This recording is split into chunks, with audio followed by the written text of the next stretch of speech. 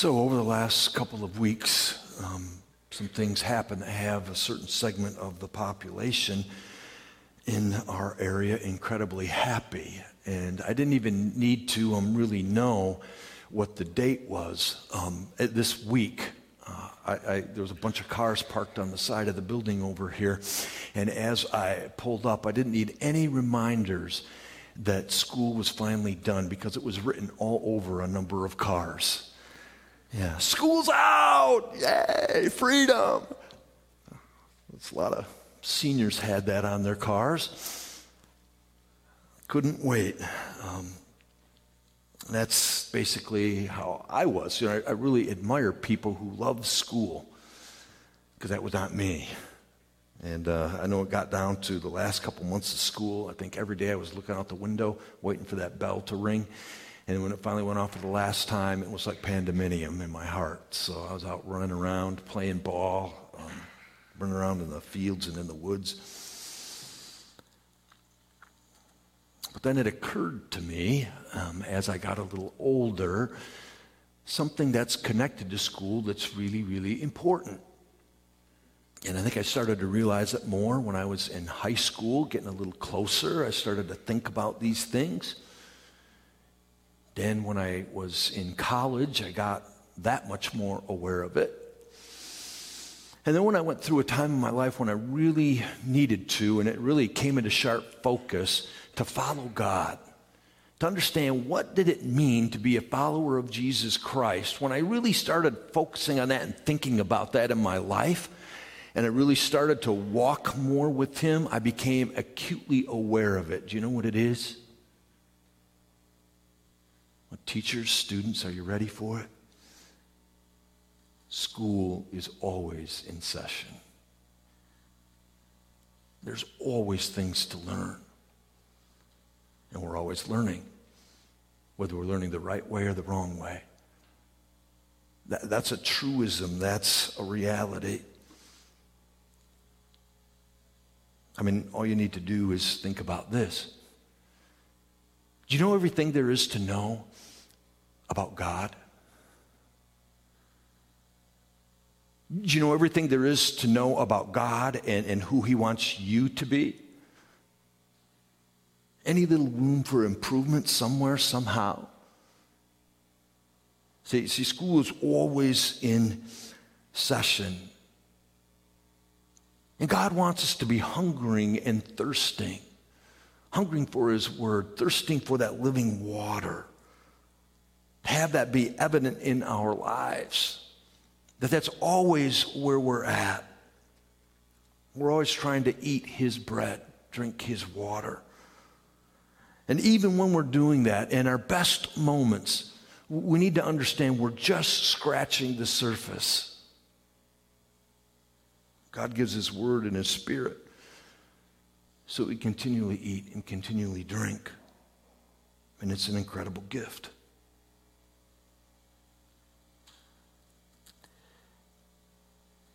I want to share some truth with you today about that.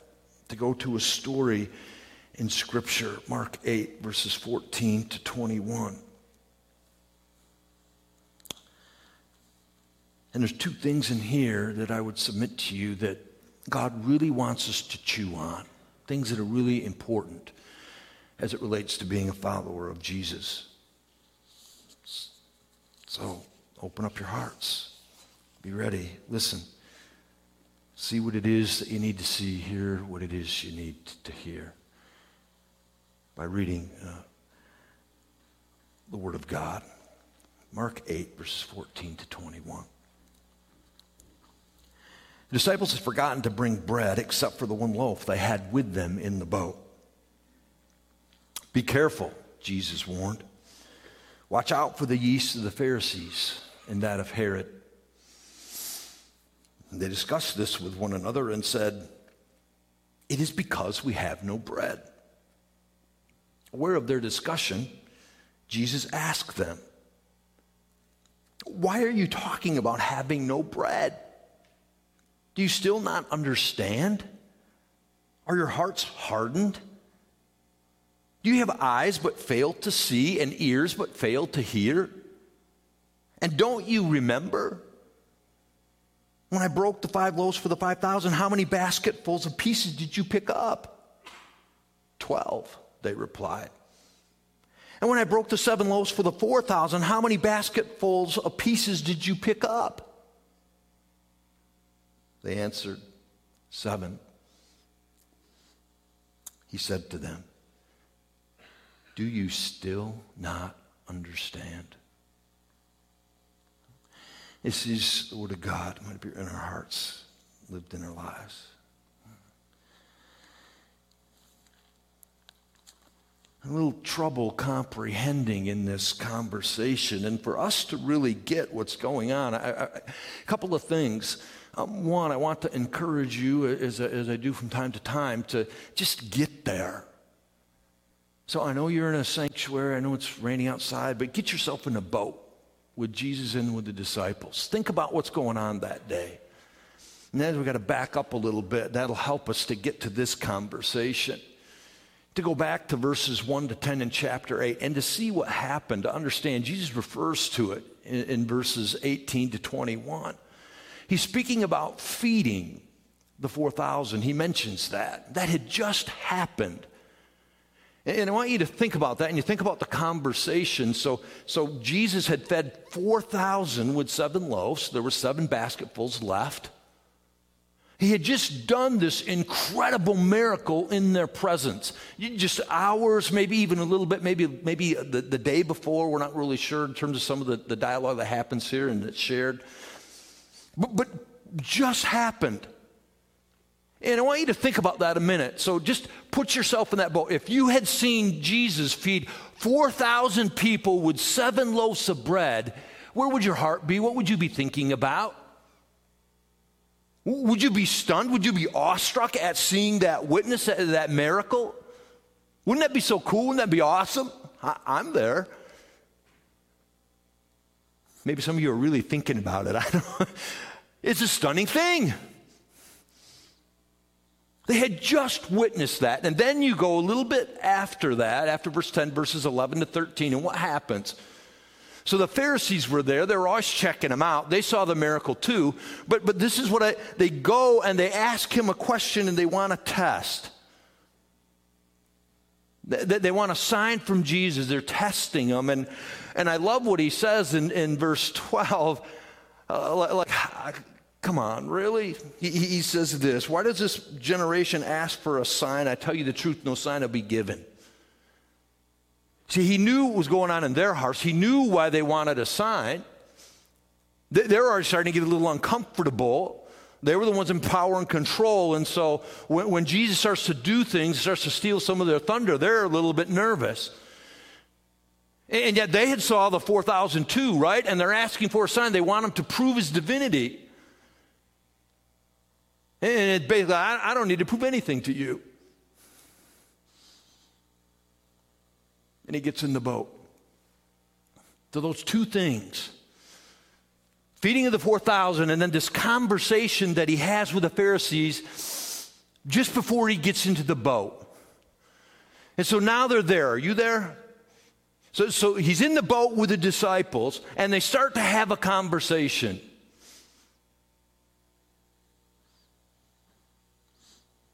They're in there not too terribly long. You read in verse 14, tells a little bit about where the disciples' heads are at.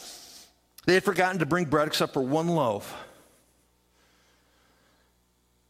And so I'm picturing this scenario. I'm picturing them in the boat, and they're looking at the bread, and maybe they're having a little bit of conversation, maybe not. But then I see Jesus in the boat, and he's focused. He just had the conversation. He's immersed in thought. And what is he thinking about? What do you think he's thinking about? Well, clearly, it's evident by what it is that he says. He's thinking about what it is that's going to happen. He's thinking about how his Father is leading him in the things that he's been called to do. He's thinking about the disciples and knowing what it is that they're going to face, the challenges, the hardships. He's thinking about all of that, future, kingdom. And so while he's thinking about that, I just picture him, maybe he's in the front of the boat, looks back, and he says what he says in verse 15. Be careful, watch out. Watch out for the yeast of the Pharisees and that of Herod. He's speaking his thoughts. He's always teaching. School was always in session for the disciples. He always wanted them to learn and to know. So that's where Jesus was at. Where were the disciples? Pretty clear. Verse 16, they talk about it a little bit. And they're wondering, did he say that because we only have one loaf of bread? We don't have really anything to eat? Where does that indicate their heads and their hearts are at? Their stomach on their next meal. They were thinking and wondering about that, so much so that they were fixated in it. Jesus says something and they totally miss it. Now, I don't know about you, but I look at that. He talks about the yeast of the Pharisees and Herod, and then they get bread out of that. How does that happen? I don't know. Well, maybe I do. Haven't you ever been in a conversation with someone, or you're somewhere and you're thinking really deeply about something? Somebody says something to you and you completely miss it. Anybody ever have that happen?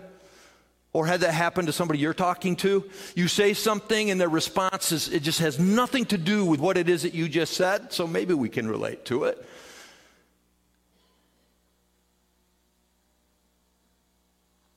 Clearly, though, the point is their heads and their minds and their thoughts are not anywhere close to Jesus's. They're thinking about two radically different things in the moment. They both were there for the feeding of the 4,000. They both were there to hear the conversation of the Pharisees, and yet they're at two radically different places. And there's a teachable moment in this for you and for me. See, no bread? Wrong answer. So I want you to think a little bit about you. You know, maybe we can give some understanding and grace to the disciples when we think about how it is that we function. See, I would submit to you that all around you, there's kingdom opportunities. All around you, there are things that God wants you to see, that he wants you to hear, because he wants you to be. So why does he say that to them? Because he wants them to learn. He wants them to know. He wants them to understand. And as I think about that, and I think about living life, and I think about sometimes how we get fixated on things, we get what we would call a one-track mind. I think that's incredibly true when we think about God and we think about us and our lives. I would submit to you, again, not only so many kingdom opportunities and things around you, but so many things that God wants you to see, to hear, to learn. And yet we got this going on. And we're living our lives, right? And we're thinking about things, and maybe we're thinking about our next meal. Maybe we're thinking about other things. And God is trying to say something to us. Maybe he's trying to yell at, maybe whatever, and we just don't hear. We don't listen because our heads are not even there. And it's so critical, it's so important. Because what is life about, really? If you're a follower of Jesus, you know the answer. Picking up our feet and walk with him, being in his presence, doing the things that he calls us to do and the things that he wants us to see, to hear, who it is that he wants us to be as salt and light. So critical, so important. And yet sometimes we get fixated on one thing in particular, or a couple of things, we totally miss it. Not too terribly long ago, I went through the 40 days of deeper prayer, something that our prayer team introduced. And I remember reading a story. A guy who wrote the book, Jim Maxim, he recounts this story. And he said he was taking a flight. It was a later flight. And he was always praying about opportunities and who it is that God wanted him to be. So he gets on the plane and he sits down. And he realizes there's nobody else on the plane. And all of a sudden, one guy gets on and he walks down and he sits a couple of rows in front of him. And he starts to pray and he thinks, that's it. That's why I'm on this flight. I need to talk to that guy. I need to somehow open up a conversation. I need to talk to him about God. I need to somehow find a way to break the ice and then have a conversation. God wants me to talk to him. So he starts praying about it. And meanwhile, the stewardess is going back and forth talking about things, all of that business. And he's just focused. And then all of a sudden, he looks up and he sees the stewardess. She comes and she asks him something, and he looks up and her face is so sad. And in that moment, he gets it. I'm not on this flight for him. I'm on it for her. Remember that story? Maybe you went through that. See, even with God things, we can get it wrong. And he's fixed and he's focused, and he realizes this is what God wants me to do. This is who he wants me to be. As he finally pays attention, he looks and he opens up the eyes of his heart. And that's why we need to be so alert. We need to be ready. And Jesus speaks truth about those two things: kingdom opportunities and having faith. And he spoke a little bit about kingdom opportunities. But I want you to think about the faith part, because here's the reality. And if we're so fixed on what it is that we have going on, the things, the one-track mind that we get ourselves on, whether it's a given day or life in general, and we're missing all of this stuff that God wants us to see, to hear, so we're not really who we need to be. When we get that happening, we don't see it, and then we aren't challenged to the kingdom opportunity, and then we don't even exercise any faith in all of it, especially when we're fixed on a problem or a situation. We lose sight of the answer and the solution. We lose sight of who it is that God is. And so Jesus reminds them of that in this conversation. He realizes they missed it. And so then he says this. You pick it up at the end of verse 18.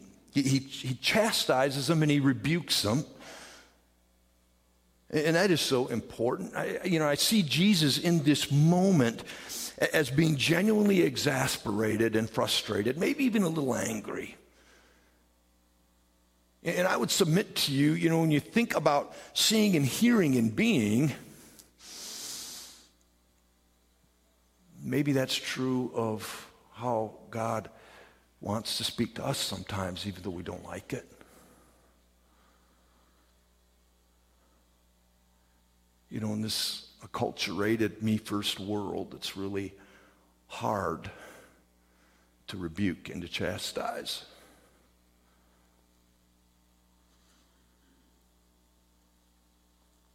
But Jesus does. Do you see it? Do you still not understand? Are your hearts still hard? Don't you have eyes to see and ears? And then he says this, don't you remember, last part of verse 18, and then he gets into specifics. He speaks about the feeding of the 5,000. And he asks them a very straightforward, clear question. 5 loaves for 5,000.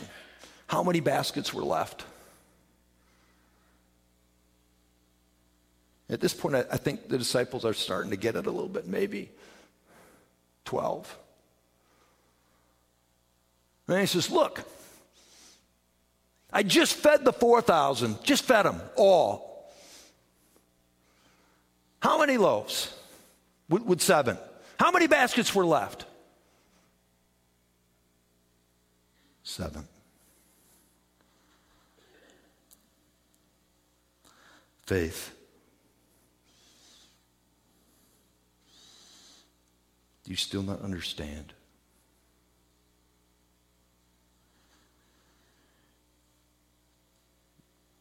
He's trying to help them to see what is. You just saw it in a visible and a real way. I fed 5,000, I fed 4,000.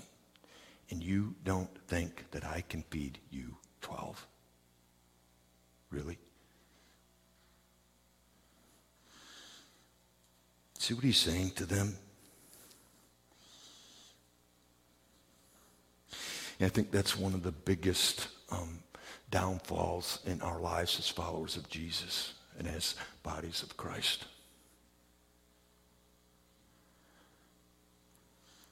We fail to see and to hear who it is that God really is. And I really don't know sometimes what it takes for God to get us to hear. I know sometimes for me, I have a really thick head. And yet, again, I wonder about you and I wonder about us. God always wants to teach, right? School is always in session. So what is it going to take for him to teach you to trust? To teach us to trust? What is it going to take? I don't know. I want you to just focus on a particular problem, particular challenge that you have right now in your life. Something that you're a little concerned about, something you're a little worried about.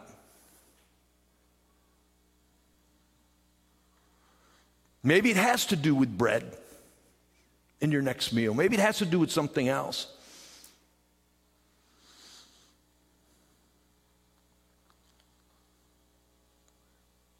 Where is your heart at in terms of trusting God?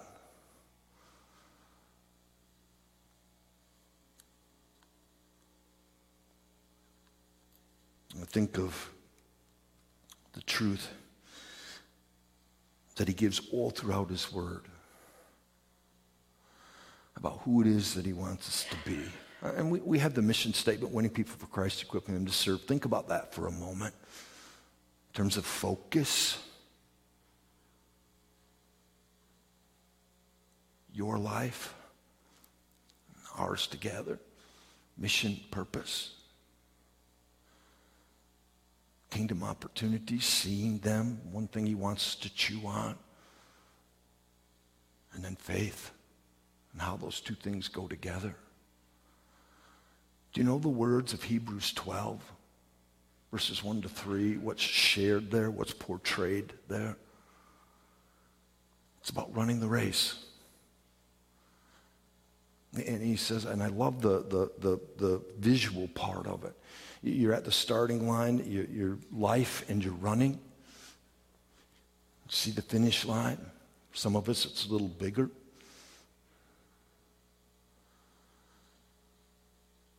And all along the way in this thing called life as we run and we race. And by the way, he wants you to run, not walk or crawl. And there's these obstacles and there's these things that happen and come into our lives that are just problematic, right? Issues. You know what the passage says? Just throw them off. And sin that entangles us. Sometimes we're our own worst enemies, of course, right? Things that we do, the way that we show up, who it is that we be, the things that we say and the things that we do. And God says, I don't want you to get tangled up in that. I don't want you to throw it on. I want you to keep your eyes focused on me, the author and perfecter of your faith, and the one in whom you'll find the best life ever and run your best race. I want you to stay focused. I want you to realize that. And I want you to trust me that you're going to be able to make it to the finish line and do well. There's another truth about discipline too and rebuking. See, because that's hard for us. I'd encourage you to look up Proverbs 12:1 and then Proverbs 13:24. And I thought about being a parent. Thought about my Heavenly Father. Some of the things that I've went through. And I thought about being a parent. I had 4 kids. And one of the things that was so important, and it was really dicey, and it was hard to figure out, how do you let your kids learn lessons without too much hurt and pain? See, because if you always are answering, you're always doing everything for them, and they're never really learning about right choices and good decisions and what it means, I would submit to you, bottom line, following Jesus and learning more about him, you're really not doing them a whole lot of favors, because point in time they're going to be out of your area of control, and you're not going to be able to do that for them. So I always tried to figure that out. What are the lessons and what are the situations that I could let my kids learn something that causes pain or hurt for them so they can grow from it, so they can be a different person? Why did I do that? I don't know. Why does God do it to us? Why do sometimes we spend some time in the school of hard knocks? Because school is always in session. He always wants us to learn and grow. Why? Because he loves us. That's it. He loves us. So you think about that as a parent, but then you think about it when the role is reversed, when you're a child of God. And your Heavenly Father wants you to learn, to grow, to be. Just like these guys in the boat.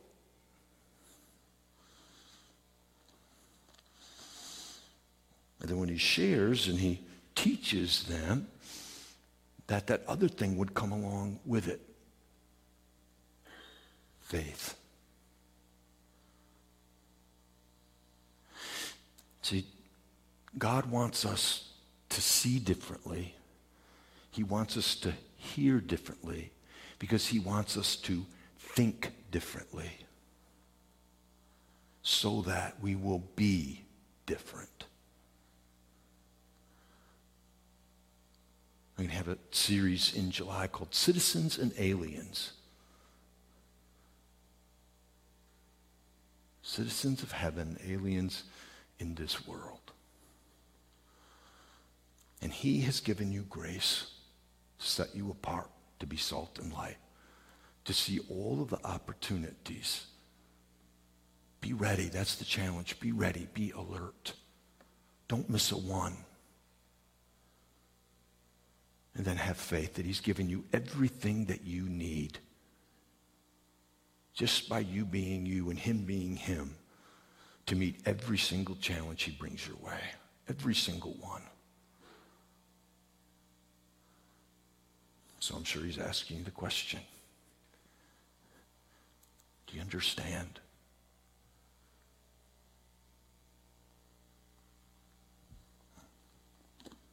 Let's pray together. Lord God, I thank you and I praise you for your word. I praise you for your truth. I praise you for the things that you lay before us so that we'll hear it and that we'll see it in life and then they will go and will be. And oh Lord, that we'll live for you and that's all that's going to be important. And we'll do the things in life that we need to do. Lord, to walk through each day, to have clothes and food, and Lord, but we know that comes from your hand of grace. But there's so many things that are so much more important than thinking about our next meal, about things that we're focused on. And that's the things that you are. That's what leads to true life. That's what leads to experiencing your presence, powerful moments of your goodness, of your grace, of change, of transformation. So God, give us eyes to see, ears to hear, and hearts, oh God, that are wide open to your leading.